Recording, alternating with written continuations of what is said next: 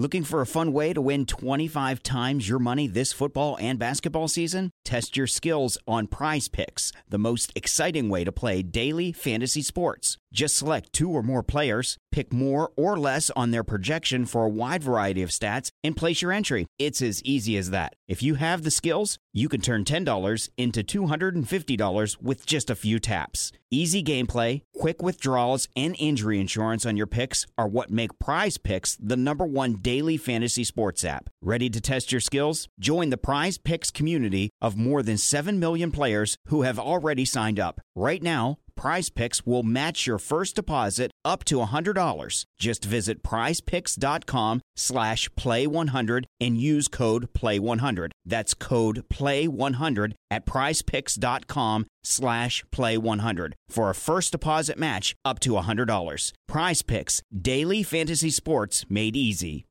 Nice buns, soft, fluffy, and ultra-low net carbs. Discover Hero Bread, the delicious ultra-low net carb bread with incredible taste and texture. Hero Bread has 0 grams of sugar and is under 100 calories per serving. Plus, high in fiber with 5 to 10 grams of protein per serving. Available on Amazon.com, Walmart.com, and at hero.co. That's HERO.co. Delicious, ultra-low net carb Hero Bread, buns and tortillas. Soft and fluffy, high in fiber, and with 0 grams of sugar, up to 10 grams of protein, coming in at under 100 calories. Order today at hero.co and use the code AH10 to get 10% off your first purchase. That's AH10 at hero.co. HERO.co. Order from hero.co now and get 10% off your first purchase with promo code AH10. That's 10% off with code AH10. HERO.co. This podcast is part of the Sports Social Podcast Network.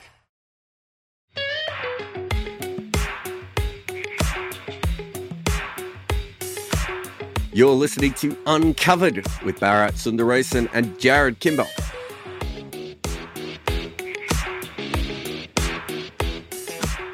Welcome to the Uncovered podcast. I'm Jared Kimber, and with me is I would say, sexy for sexy replacement as far as Bharat Sundaresan goes. But Bharat is actually weirdly going to be on Wagon Wheel again with me later in the week. But for now, we have Behram Qazi from Grassroots Cricket. You might know him on Twitter as, I want to say Def Mango. Is it Def Mango? It is Def Mango, yes. There we go. Translates to Behra Arm in Urdu, so Behram for viewers. It's a pun. Yeah. Also, for me, but I get that now. What was that? What else was I going to say? Thanks for popping in. You're actually, weirdly enough, I think, because you and I have done a couple of Red Inker episodes and like one's due this week. So suddenly everyone is going to be sick of you after this week. Never been on the podcast before, and you're going to be on about 83 times. But thanks for popping in again. We're going to go through a bunch of talking points on the podcast today. If you have a super chat that you are desperate for myself or Mr. Mango to answer, feel free to send that through to us. We might get to a couple of questions at the end as well. I wanted to start with the Ireland-Sri Lanka test match. So did you pay much attention to this one, or is this in the background of your cricket watching? I paid a lot of attention to this one because whenever Ireland play test cricket, and I think it's happening after 3 years, if I'm not wrong, which is really criminal. I mean, it might have been a couple of years or 3 years, but I love it when Ireland cricket gets coverage. And I mean, especially when Sterlo and Curtis Campher got hundreds, I was like, okay, Gaul test, first innings, Ireland 192. Something could happen over there, but then obviously the inevitable happened. Well, let's talk about the inevitable. So I was watching those first couple of days, and with all due respect to Curtis Campher, I was thinking to myself, it's a pretty good pitch to bat on. Well batted and everything, but it was a very good pitch to bat on. And I watched pretty much most of the Irish innings one way or another. And it became clear they weren't going to make 550 or 600. I almost went to Twitter and went, I don't think they've got enough. But I didn't want to be the sort of, Irish fans are some of my favorite fans in cricket. They are, I would say, I would go as far as to say they're almost the most least toxic of cricket fans out there, which isn't really a high bar to cover. I mean, cricket. Absolutely. But even so, they are I think they really follow, as you said, they haven't had a test in a couple of years. It was a celebration. They've made almost 500 in Sri Lanka. I didn't want to be the one to go on and go, so guys, I think this is going to go poorly for you. But I kind of pushed the game away. And then I'd click in and I'd watch half an hour and I was watching the Sri Lankans bat. And two things really sprang to mind. And I think Tim might have actually put this up in the comments as well. Two things instantly sprung to mind to me was that A, the pitch was absolutely as flat as I thought it was.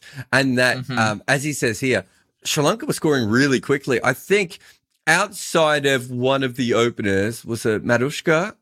I think he might have had a strike rate of 60. Everyone else, even Karunaratne had a strike rate of 85. And it was ridiculous how quickly they all scored. And there was a part of me that was I'm not going to tune in with this game again until I feel comfortable that Ireland are at least still in the game or going to lose it. And the next time I turned it on, I think they'd lost, was it 2 or 3 quick wickets in the second innings? And I was like, oh, this is going to go poorly. And it reminded me of the test match they played at Lord's against England. Remember when they bowled them out for -5 on day one? And everyone was really excited. I was like, yeah, I've seen Ireland play. I'm not saying they're not capable of this, but I also am pretty sure they're capable of the other side as well. Even they nearly beat Pakistan as well in their debut test. But that was a perfect example of how did they nearly beat Pakistan? Do you remember? They were asked to follow on because they were so far behind in that game. And then Kevin O'Brien. So they have the ability to compete with these better teams. And we've seen it. And there's 3 test matches straight away, but they don't have the ability to do it over 5 days. Partly, as you also said, because they don't play that much test cricket. This is what it looked like. You look at some of their cricketers and you're like, there's talent here. The bowling, especially in Asia, is probably a bigger concern. But you look at their players and you go, there's some talent here. But managing that over 5 days and Sri Lanka just steamrolled them for 3.5 days of that test match. It was pretty brutal in the end, wasn't it? Yeah, I mean, it's one of the tougher places to tour Sri Lanka because they're just so good at their home turfs. And also, I think, lots of positives for Ireland to take from this because, look, this is a team that really hasn't played away. I don't think they've played away. Someone correct me in the comments or something if I'm wrong. They played Bangladesh. Yes, they played Bangladesh. Again, terrible place to tour if you're a non-Asian side. And I believe the other test match that they played, if I'm not mistaken, was did they not play Afghanistan in India? Or am I making that up? They might have. Yeah, I think Rashid steamrolled them in that one. God, I can't even remember. It could have been another team. It might have been Ireland. Honestly, I can't quite remember. But okay, so they're a team that haven't really played a lot of test cricket away from home or a lot of test cricket period. And I think we were having this discussion on another one of the pods as well, that in order to survive in the longer format, you need to play consistent test cricket with quality sides and in different conditions. And I don't think that for these lesser endowed teams, I'm going to use that word because I don't want to call them lesser teams. I love that phrase. You've made them. You've made them.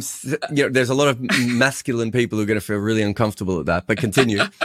Yeah. So and of course, I mean, like you said, I love not just the Irish fans, but the Irish people are some of my favorite people in the world. I visited Ireland and you go to the pubs and everyone's talking to you. Everyone wants to know your story. Everyone comes up to you. Extremely happy people and very, very kind. So I do wish them the very best. And when Ireland did score 500, sure, it was a road. But then again, they were in foreign land, never played in Sri Lanka before. And then you're playing that Prabhat Jayasuriya guy who is probably like the third coming of Rangana Herath or something. And he's already up to 50 wickets in 7 test matches. So if he gets another string of test matches in Sri Lanka, he's beating Yasir Shah's record where Yasir, I think, beat Clary Grimmitt, and he has, 100 tests and 15 odd tests or so, 100 wickets and 15 tests, pardon me. So Prabhat is 50-7, tied Vernon Philander, and this guy has, 6 fifers in 7 tests. That's ridiculous. Tests, which is amazing. And 2 tenfers. So, with Prabhat in that attack, it's always going to be challenging, especially come third day or third or fourth innings. And I think Ireland did well, got to 500. They needed a moment of inspiration. Unfortunately, they couldn't get that. But positives, Balboni, the skipper, got runs, missed out on 100. Sterlo, senior member of the squad, comes in the middle order, scores runs. Very good positive. Then you have Lokan Tucker, who's only gotten better every time we see him. Really, really impressed with that guy. Keeps wicket as well. So that is a lot of value add in a team. And that's something that Ireland can really take forward. And then Curtis Camphor, I think, was just unfortunate in the sense that South Africa have quota rules. because he could have played for South Africa, right? I definitely think I don't think that's a quota thing at all.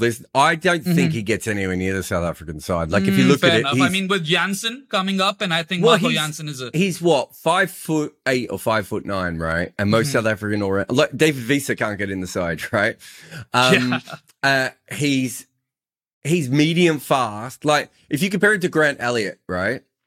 Like I think it's pretty fair to say that, you know, between the two of them, Grant Elliott's probably a slightly better cricketer than him. And Grant Elliott was a similar situation. You know, you look at your international team and you wonder how you're going to get in. And I think, I mean, he'd already played, so Camford already played under 19 cricket. And I think if he continues, he probably becomes a fairly decent sort of lower level first class player in South Africa, but I don't think he's getting anywhere near the South African he could have gone to New Zealand. You see a lot of South Africans going to New Zealand and making a name for themselves. Well, the reason he didn't go to New Zealand is simply because he is Irish. Like he has a grandmother who's Irish, and they had an Irish passport. He didn't get an Irish passport for cricket. He got an Irish passport because he was Irish, and his family gave it to him. He could have gone to New Zealand. I think.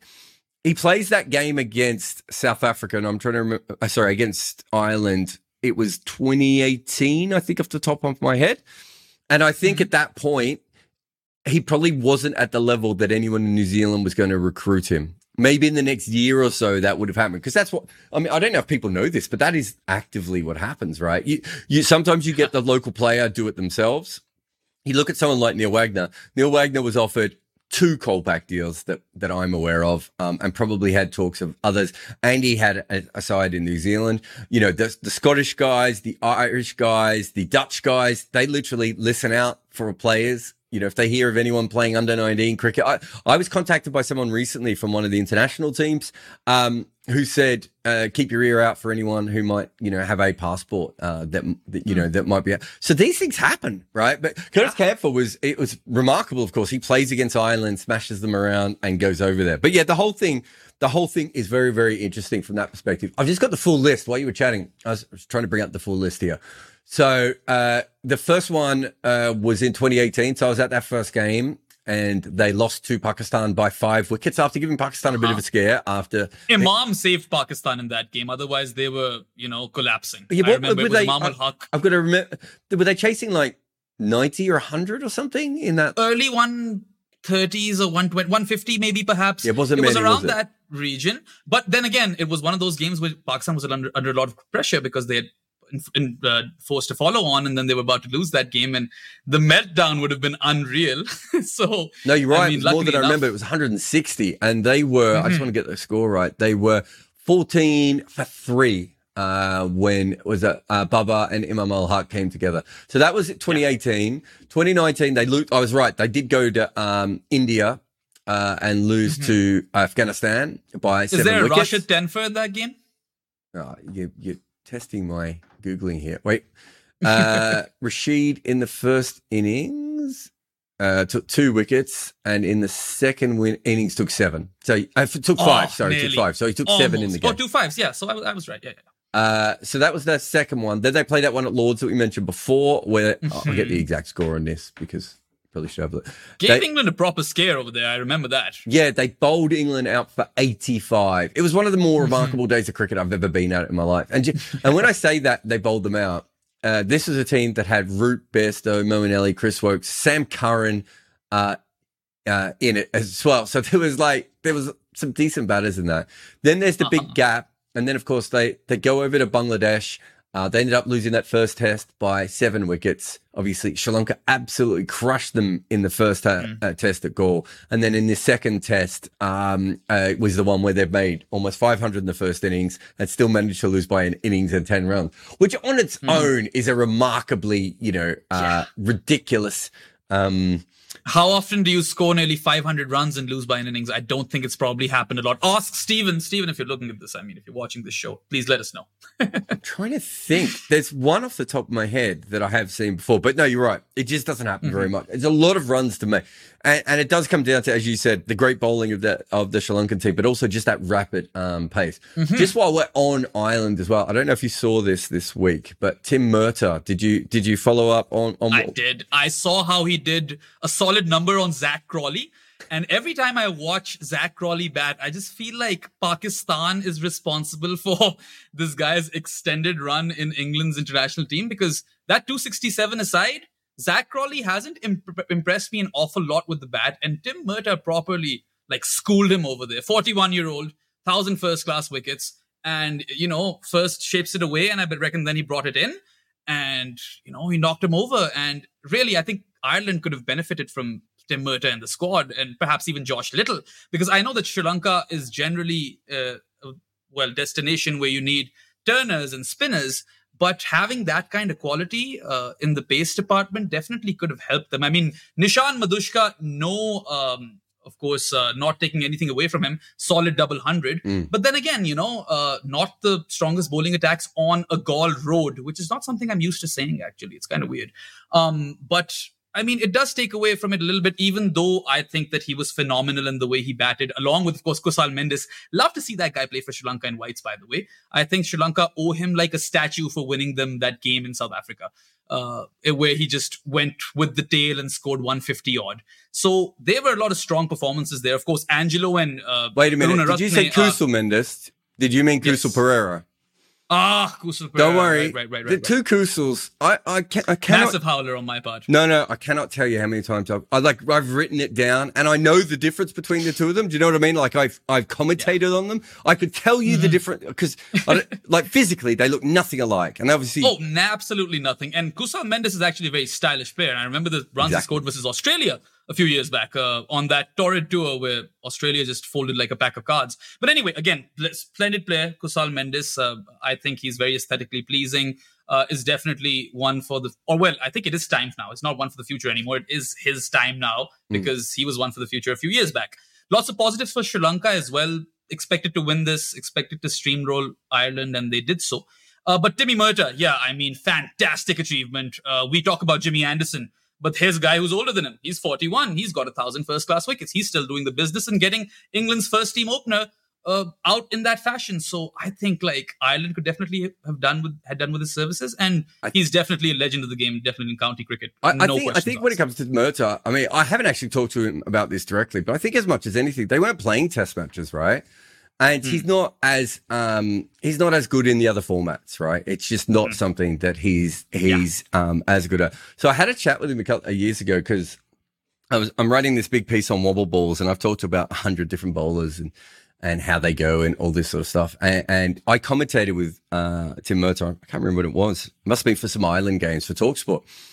And I was chatting to him about the wobble ball. And he said, "Oh, I don't have a wobble ball." And I was like, "Really?" Because there's this ball that you bowl and it does this thing and it looks like a wobble ball to me.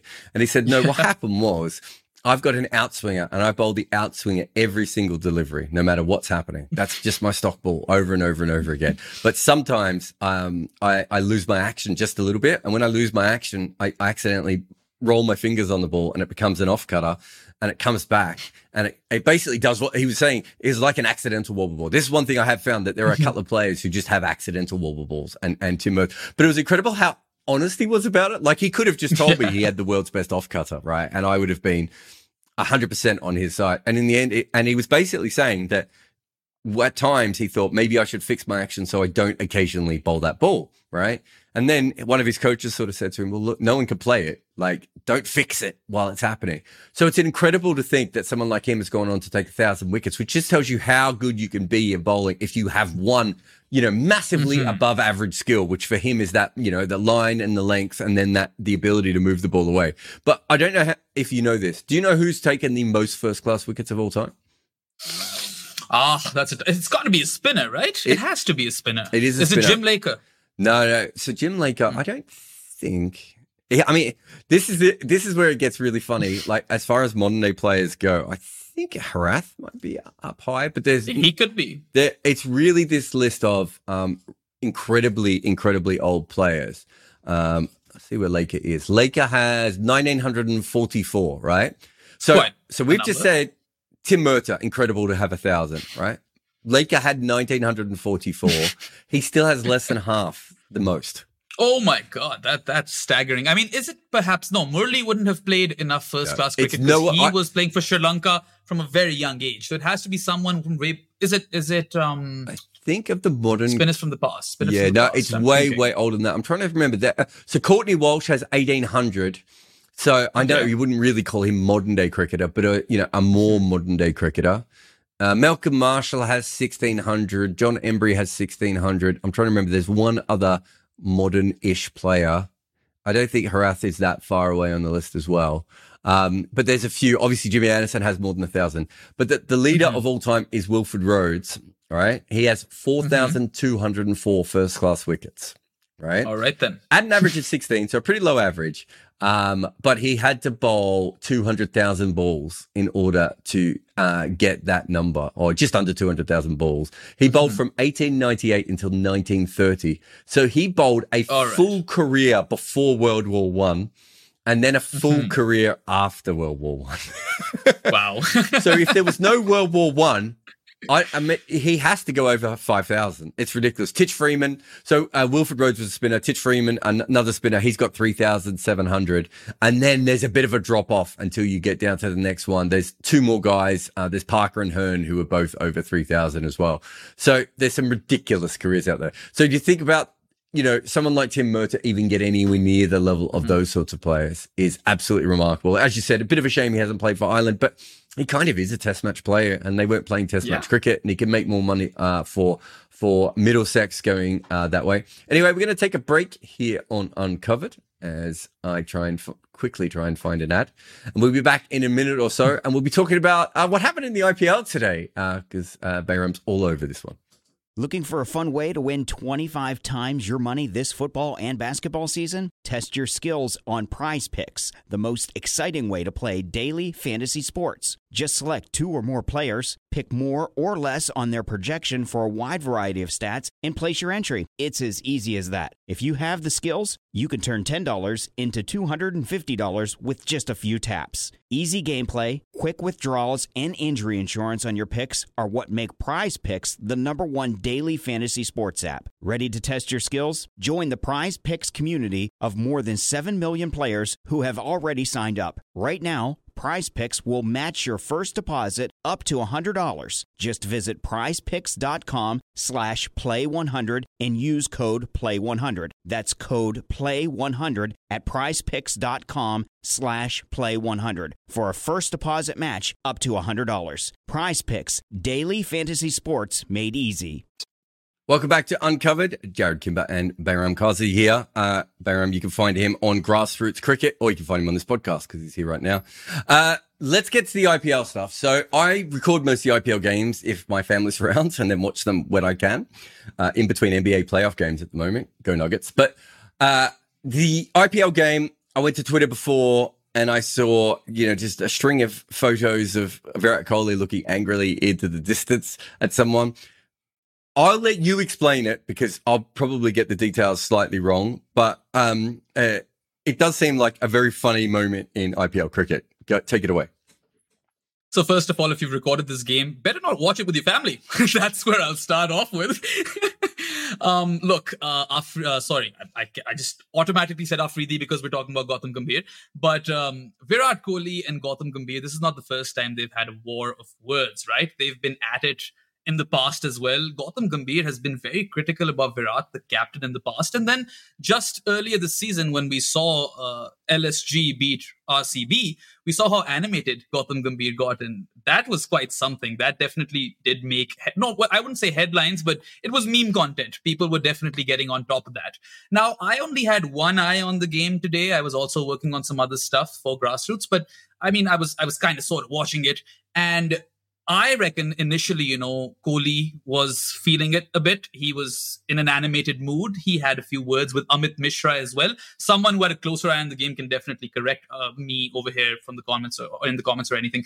But that's how it all started. And then towards the end of the game, or actually after the end of the game, Kohli and Naveen-ul-Haq had a bit of a scuffle. And Naveen he has a bit of a reputation for getting himself into these situations. I've seen him do it in the past as well.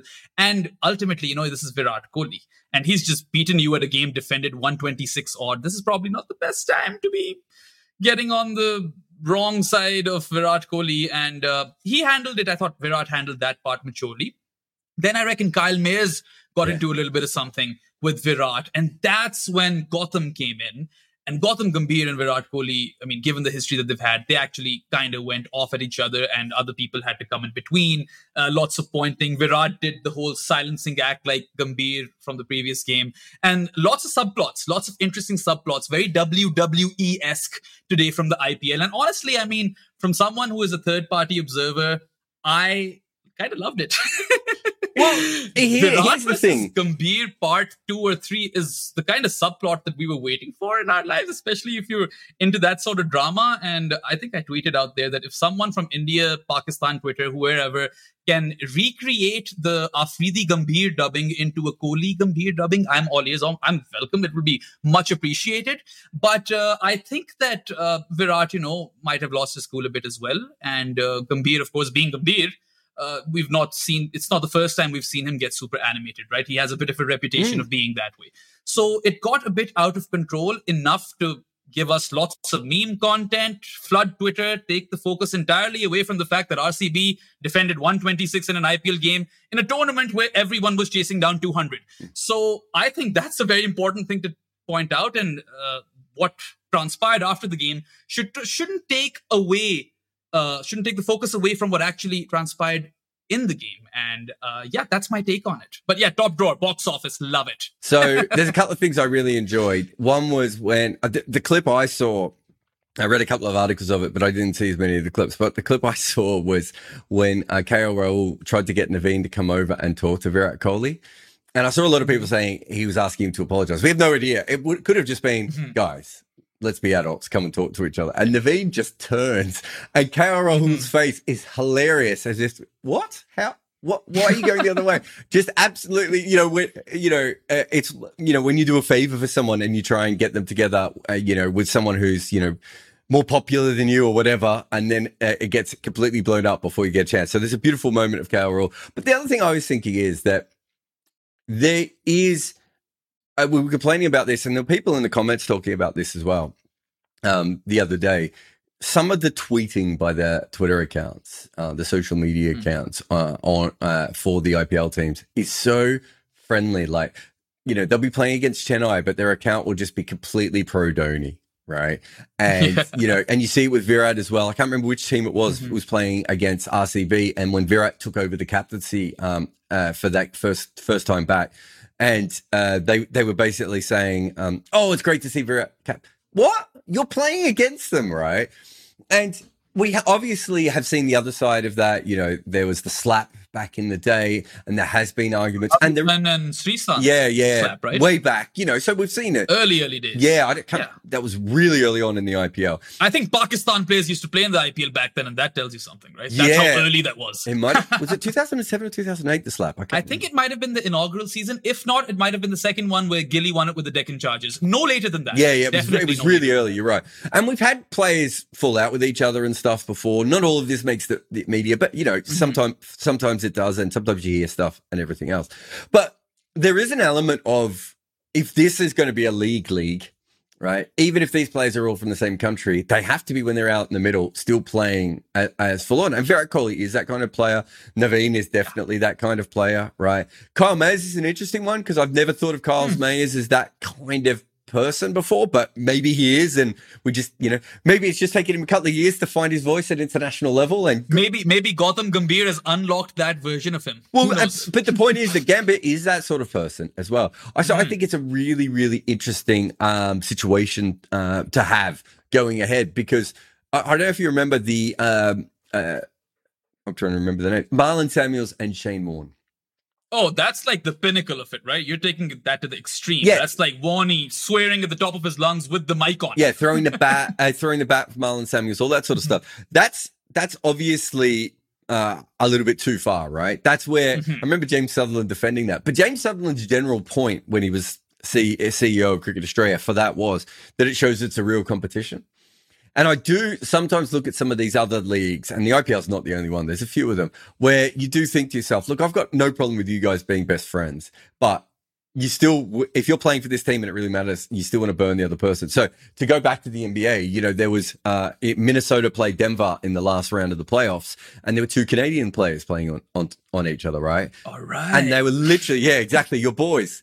Was one of them Wiggins? Is that guy still around? Wiggins is still around, but he plays Golden State. No, it was, oh God, I forget the Minnesota guy, but Jamal Murray was playing for the Nuggets.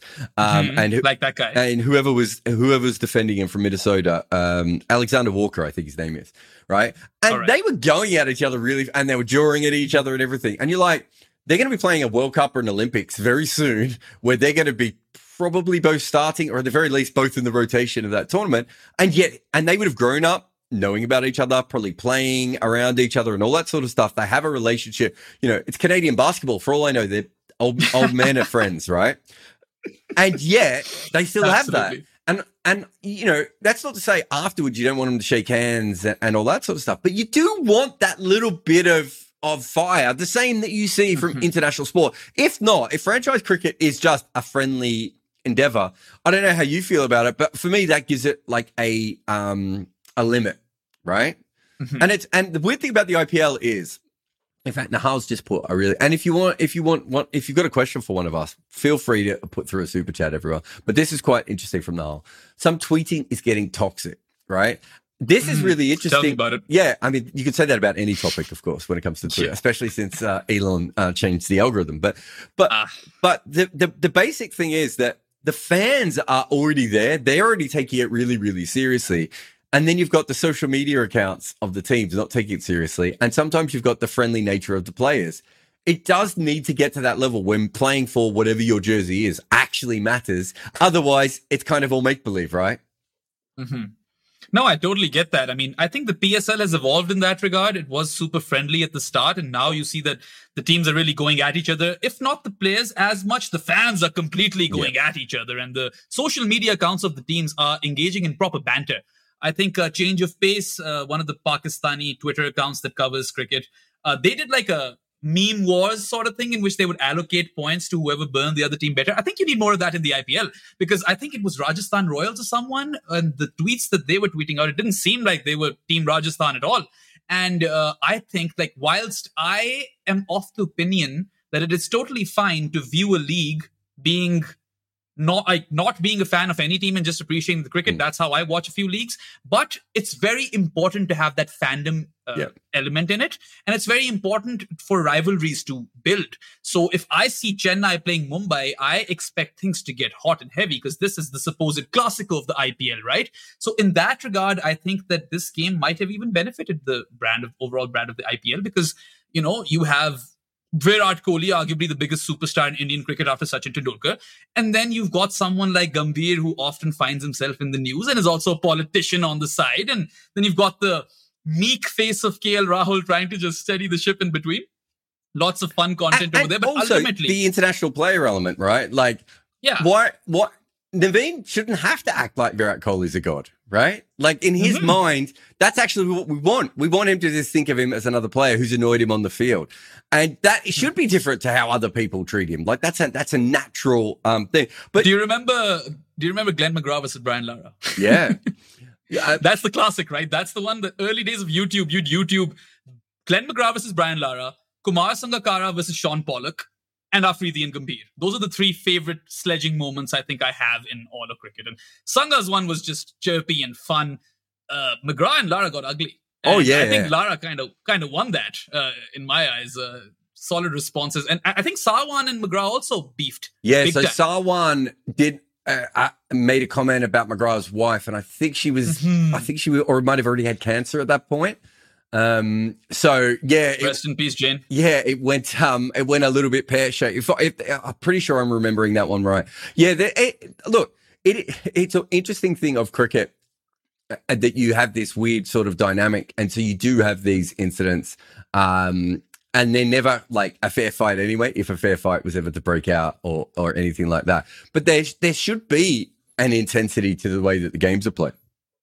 This time in the PSL, you had Babar Azam versus Mohammad Amir, and it was 1-1 by the end of it because Amir got Babar in the second game and Babar creamed Amir for a couple of beautiful cover drives in the first game. So that was a nice little subplot to have. All I'm saying, it builds to the brand and the drama of a league when you have these subplots. And Kohli versus Gambhir is as box office as it gets. Like, Gautam Gambhir has been very, very vocal about Virat Kohli, the captain. He was almost, rampant in his rants where he would just go off on how Kohli doesn't deserve to be the captain. And I mean, he even made some fair points. But with Gambhir, I feel it's just that it's the tonality that comes out of him that stirs a lot of people up. I just feel that's the case. Yeah, my memory of Gambhir was all the way through his career. He wasn't the most popular with teammates and everything else. I remember getting a text message from someone when he went into politics and said he's actually found a way to annoy more people, which I thought was quite good. Any other IPL thoughts? My only other one was the Tim David game where I was doing the maths in that game and I was like, this tells you how much Tim David has changed from, I was kind of there at his breakout because I was there when he first started playing. I'm trying to think if I was at one of his first Big Bash games. Or maybe Hobart Hurricanes, right? That's who he plays for? No, he's playing for the Scorchers at that point. Oh, okay. Yeah, all right. So he's a JL product then. Yeah, he was in that setup and couldn't really break through for a long time. Obviously, went over and played for Singapore, then played against Scotland. So Singapore beat Scotland in those World Cup qualifiers, where if I think he failed, and I still think I have bowling plans that might work against him, but weirdly enough, teams don't really seem to use that much. But I think he failed in that game, but he ended up like taking a wicket or getting a run out and then taking like 4 catches. He was like deep mid wicket to deep mid wicket. But he's a fantastic player, but it's so interesting to see someone who couldn't even break into a Big Bash side. I think before Singapore, maybe he played 3 Big Bash games. And I remember chatting to him a little bit when he was in the UAE for those qualifiers. He's just a nice guy who works really hard. Like you could see around the nets how much extra he was putting into his game and everything else in the professional side of it. But then now you've got the sort of cricket hipsters picked Tim David out a long way. And I think a lot of people thought, not that he was a busted flush, but that maybe he wasn't quite the player at this level. Well, I'll tell you this, Jared. If you ask any PSL fan, they'll take full credit. They'll take full credit for Tim David because Lahore Qalandars is where he really, made a mark. Then Multan got him and I think he won them the title, if I'm not wrong. And look, when you've got a player like Tim David who can come in the lower middle order, he can strike at 160, and I think he averages 40 with the bat. Those are unreal numbers. Yeah. 40, 160 is a combination that I would kill for. And I think that Mumbai Indians, if they cannot assemble a team around Surya Kumar Yadav, Sky, who is also a very similar sort of a cricketer in the similar mold, such that he strikes at a really high rate. And you've got Tim David, you've got those guys back to back. If you guys cannot assemble a team around those guys or build a core around those guys, then I don't understand. I don't think there are any excuses for you not making the playoffs, because those guys come one after the other. One of them needs to work. And you've got Ishan Kishan, Rohit Sharma, and I'm probably missing someone at this point, but those two alone are huge names, and them not firing at the top is hurting Mumbai. Because if they can give them a solid platform, Mumbai have what it takes to go deep with the bat. Might not have the best bowling attack, especially in Bumrah's absence, but I think that it's absolutely inexcusable for you to have that sort of wealth of resources and still be 4 games out of 8 at this point. So I'm going to be very critical of the Mumbai Indians. I think that they need to pull up their socks. Yeah, I think their batting's okay. I think you're right. Ishan Kishan's really interesting, and I'll probably do a video on him eventually, because I think he's had 1 year, and that year was so spectacular that people can't really get over it. But in his overall, that hasn't fired. But because he had that year so young, it's hard for you not to think that he's a superstar. Rohit Sharma got an ODI double recently as well. Oh yeah, I mean, his case that's further. the thing. There's no way you can look at him and say, "Oh, he's had 1 year and it was a fluke." Like, we all know that it could happen. But when you're paying the amount of money they're paying for him, you're not paying for a guy who's consistently done it, right? Cameron Green, you're not paying for a player who's consistently done it. Even Tim David, you're really paying a lot of these guys for what they will be doing in the next 2 to 3 years. But the batting is held up. The batting has been fine. The bowling hasn't held up, though. And I think that is certainly part of the problem. I think almost all the way through the game, they've been quite poor. But they're 4-4. I would say that almost all their wins have been against fairly ordinary teams so far. So like I wouldn't be massively excited from them. And I mean, Jared, if Piyush Chawla is your best bowler, no disrespect, Piyush. I mean, the fact that you're still going is amazing. But if he's your best bowler, you know you've got a problem. And I was actually staggered to know that Piyush is 34. He's Virat Kohli's age, and if you put their pictures together, well, they don't look the same age at all.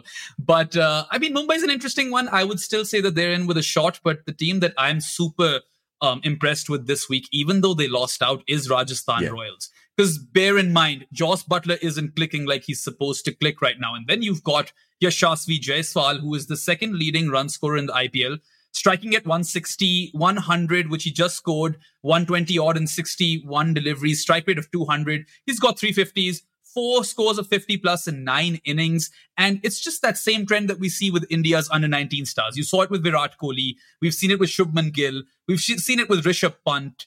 And now we're seeing it with Yashasvi Jaiswal. And I think that this guy is probably the find of the IPL, especially when it comes to the batting department. And if Jos Buttler starts clicking with him at the top, I see this team going all the way even, because they've got a solid bowling attack, right? You've got 2 premier spinners in Ashwin and Chahal. And then you've got Trent Bolt, who is practically the best new ball bowler in the IPL. Someone can challenge me on that, but I'm not going to change my opinion. So that, I think, is a solid team which can actually challenge the likes of Gujarat, who seem to be the team to beat once again. Yeah. Most well-placed to defend their title. I think they're the best 2 teams. I just finished the power list, and there was I think while I was finishing the draft, Rajasthan lost that game. Mm-hmm. And I wasn't going to put them above Gujarat, but I was wondering whether I should have them in the same tier. And then they lost that game, and I was like, I don't rate Mumbai that high. I thought Mumbai played well in that game, but I still don't think Mumbai should have been in that position. There was some interesting bowling. Sandeep Sharma bowled incredible in that game. And was it Ashwin or Chahal? One of the spinners bowled really well as well. And everyone else went for Ashwin did. Yeah, it was Ashwin, wasn't it? Everyone else went. Chahal went for a few. I think he went for 30 through. I think everyone went for over 10s except for those 2.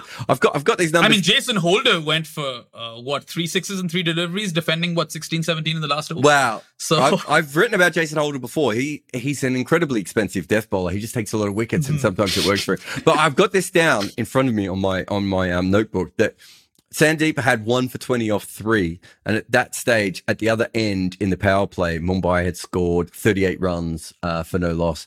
So it does show you a couple of their, but it's a good lineup, as you said. I've got no problem there. We're going to take another break here on Uncovered, and then we will come back and we're going to talk about Pakistan's small circle. And this is not a slight on Def Mango.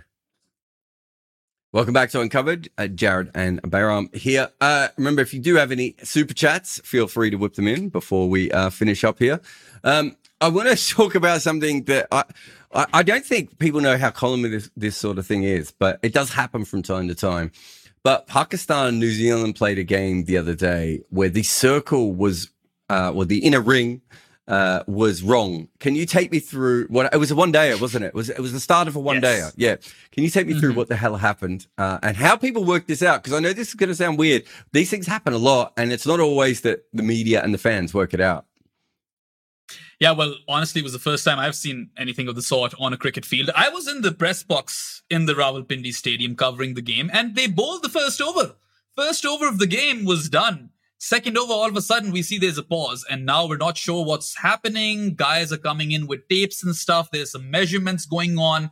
And then one half of the circle was altered. So not the entire circle, but one half was altered. And I think it's quite an educated guess at this point, is that they had that circle as per the pitch used in the previous ODI. Yeah.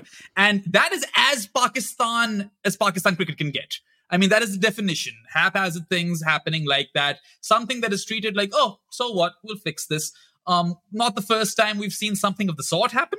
But yeah, it was a bit of a funny moment. And I'm not quite sure what to make of it. All I can say is that Aleem Dar was officiating, and he's not on the elite panel anymore. So make of that what you will. It was definitely a sub-elite moment.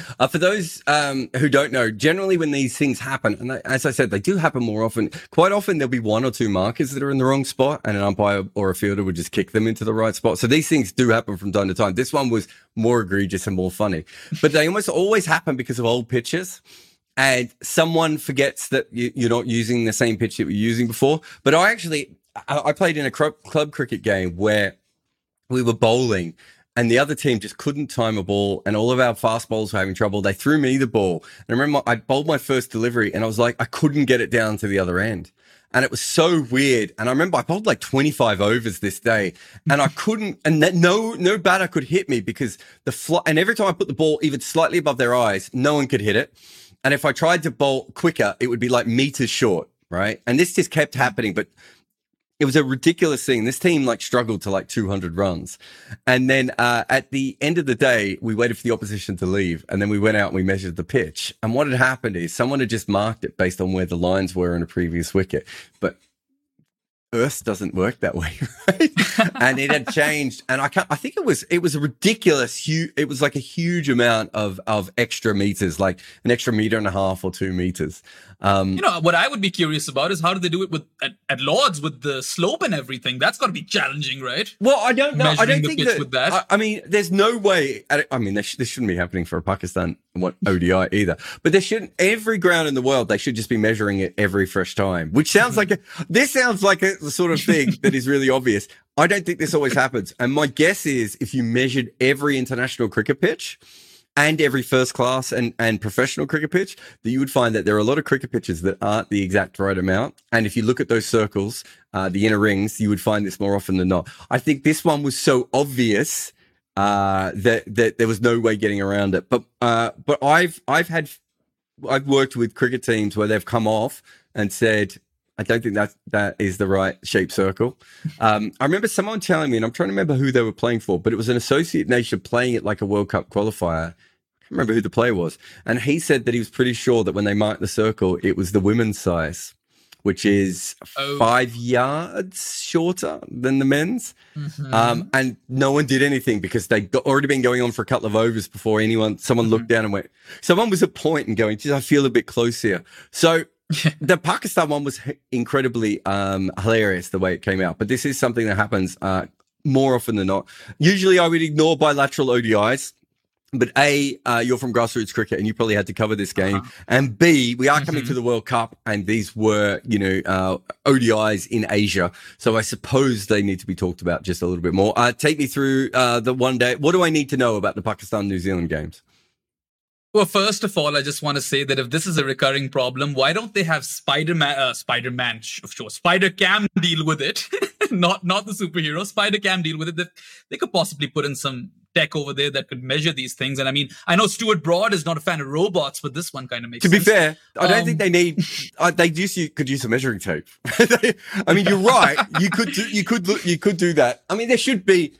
I would have thought and I've never seen this before, but I'm pretty sure the umpires should be checking it, right? Not the ground staff. Like, I suppose so. I don't want to slander any ground staff, but you could actually give, if you had, I don't know, a bunch of fast bowlers and you made it a couple of feet shorter, you could drastically change that. And maybe I've never seen umpires measure it. Maybe they do. I'm just saying, I don't think we always have the exact same measurements on cricket grounds. And I think quite often when there's older pitches, people trust that and ground swells and moves and all sorts of things. But yes, Spider-Cam, if you had a proper spatial tracking thing, you're right. You could also tell it straight away.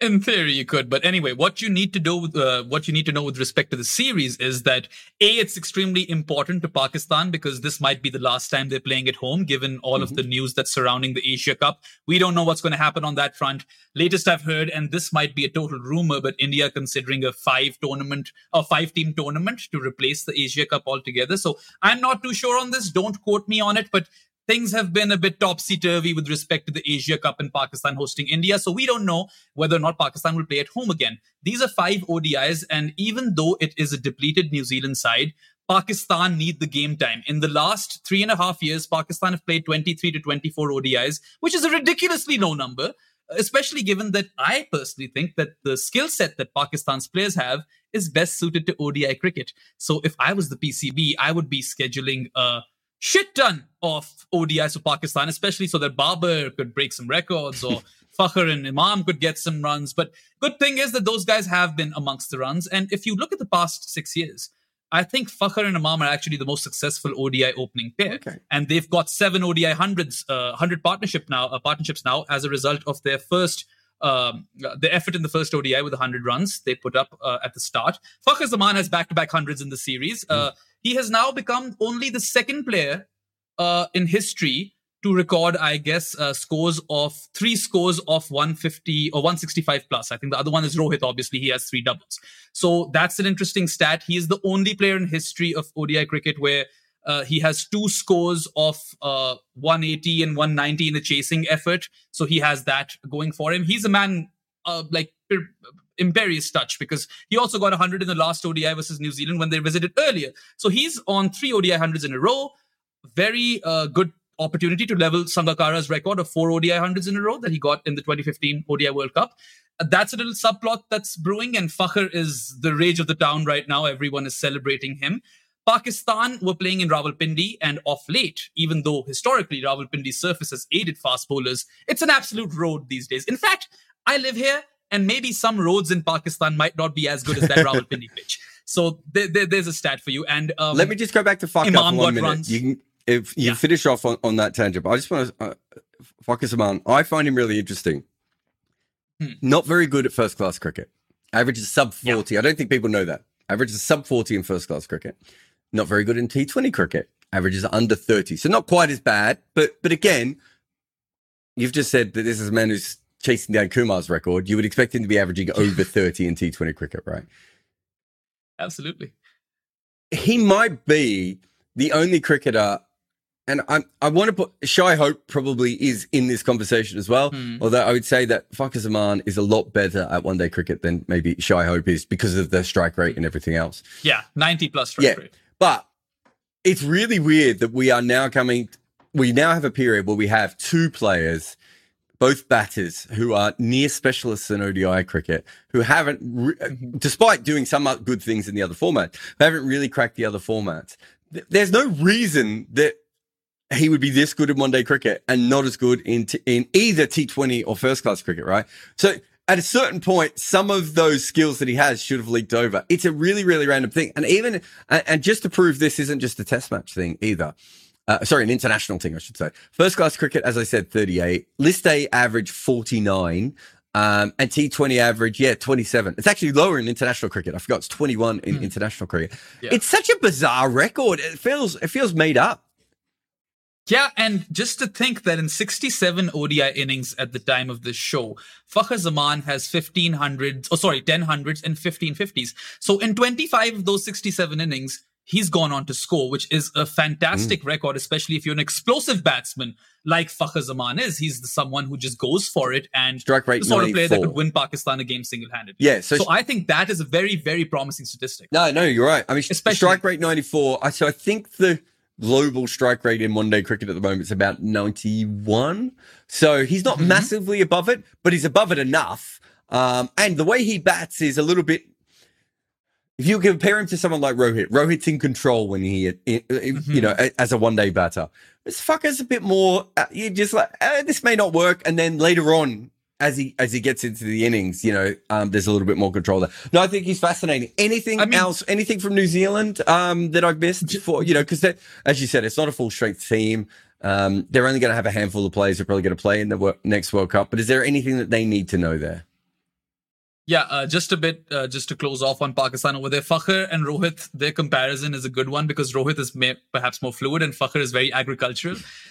With respect to shots, he'll just mow it down the ground. But I think he's improved his game on the offside. With respect to New Zealand, if Fakhar Zaman has gotten 200s in 2 games and is on 3 in a row, Daryl Mitchell, who has never played at first drop in his life in List A cricket, has scored 200s on the bounce. And this is a guy who has filled so many gaps for New Zealand. I've lost count of them. Comes in as opener in the T20 World Cup, makes it work versus England. In the test team, I reckon he's just been filling or plugging gaps or cavities ever since he's made his debut. And to good measure as well. I think he's one of the Wisden cricketers of the year, if I'm not wrong. I think he was, yeah, you're right. Yeah. And the way he played in England, I mean, New Zealand may have gone on to get whitewashed in that series, but everyone will remember Daryl Mitchell's performance in addition to Bazball. And I asked Tom Latham this question in the presser, that given that Kane, fingers crossed, I hope he makes it. We all love to watch Kane Williamson bat. But given that he might miss out very likely on the World Cup and he's their premier number 3 batter, is Daryl the kind of player that they're looking to fill that gap? And That's exactly what Tom said. He said that he's someone who's literally always done that for New Zealand. He's made a habit out of it. And if you look at Daryl Mitchell as a competitor, brilliant in the field, will give you some buffer overs. And I just love the way this guy will plant his right foot and absolutely go for it. Proper golf swings versus the Pacers. And I think he uses his feet really well versus the spinners. Now, these weren't raging turners in Rawalpindi. And I mean, Mohammad Nawaz and Osama Mir might not be the two best spinners that he's going to face in the World Cup. Osama Mir might not even be there. But I think that the way he has come out of his crease and wafted them over their heads, I think that's a very promising sign for New Zealand going forward. So you could expect him to be starting at number 3. And I think New Zealand is one of those amazing teams in this world who, even though a lot of their players are missing quite frequently now, especially given the Trent Bolt situation, the gulf between their A team and B team is not as drastic as perhaps some of the other teams. You've got some really good players coming in. Rachin Ravindra is supposed to be a prodigy. I know he hasn't cut it just yet, but I see some promise over there because he is one of those utility players. Maybe he could be a Jadeja at some point if he gets like his lines properly in the future, become that sort of bowler. Not quite a hitter though. And Mark Chapman, he was the man of the series in the T20 internationals. Was a late entrant into the ODI squad, but unfortunately hasn't been able to cut it just yet in ODIs. So I guess but he Phillips will probably he was incredible in the T20s, wasn't he? Mm-hmm. Yeah. He was absolutely brilliant, the way he played the spinners. And he had this ramp shot versus Haris Rauf at his pace, which was just probably the shot of the T20 series. So you look at Jameson, Chapman, Mitchell, Will Young, all these, you could even throw Devon Conway in, even though he's not a new... You have to look at the form he's in for Chennai. Yeah, but even though he's not like... He was someone who grew in the New Zealand system. It's really interesting that so many of these players are coming on late, which means that, if they have... Bracewell's another one as well, right? They seem to have a very similar situation to what Australia had in peak Australian period, which is, okay, worst case scenario, number 6 is injured. Okay, well, there's another number 6 out there averaging 45. We'll just bring them in, right?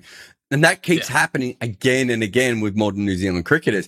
I think we saw with their bowling stocks, their fast bowling stocks, in the England series, that once you scrape beyond Jameson and Bolt and, Wagner and Southee, it wasn't maybe... Well, in ODI cricket, you have to add Matt Henry to that conversation. Oh, of course. Sorry, Matt Henry, yeah. So, but once they had 2 or 3 injuries, so I think Matt Henry was out of that test, Jameson was injured, and then they didn't pick Bolt. It did look a little bit thinner on after that, but you still had 5 seam bowling options that were all, even if it's the end of Wagner, right? It's still, Wagner still did some impressive things in that series. And then, the same with the batters. It's just like, I'm not sure all these guys are going to be stars, but when Watling went, I was like, how do you replace Watling?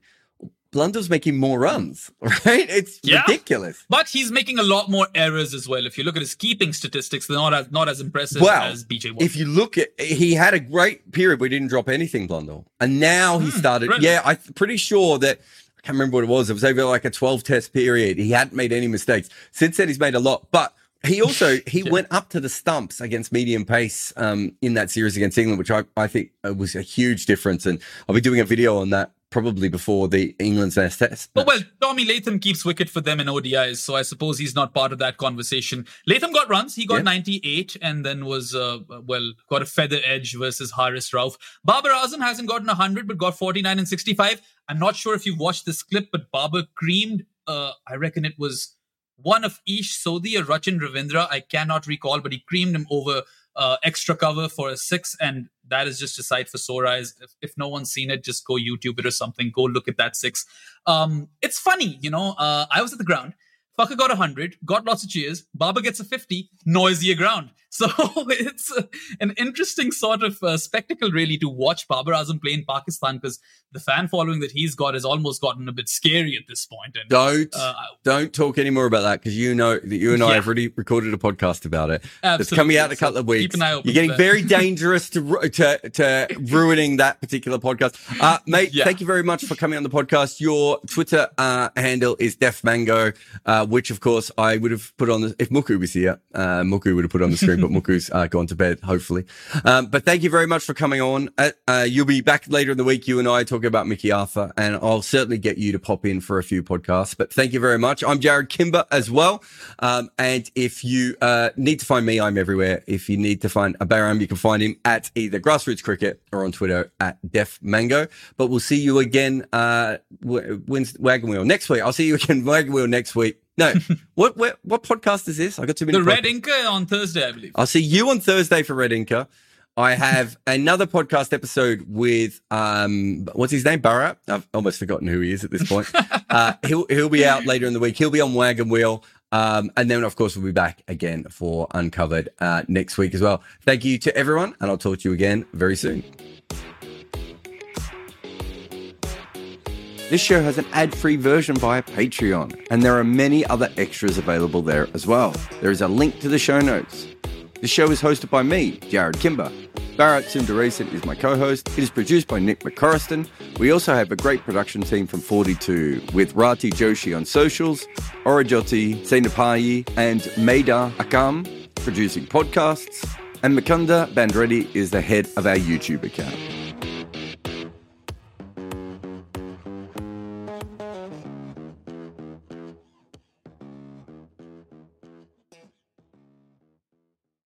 Sports Social Podcast Network.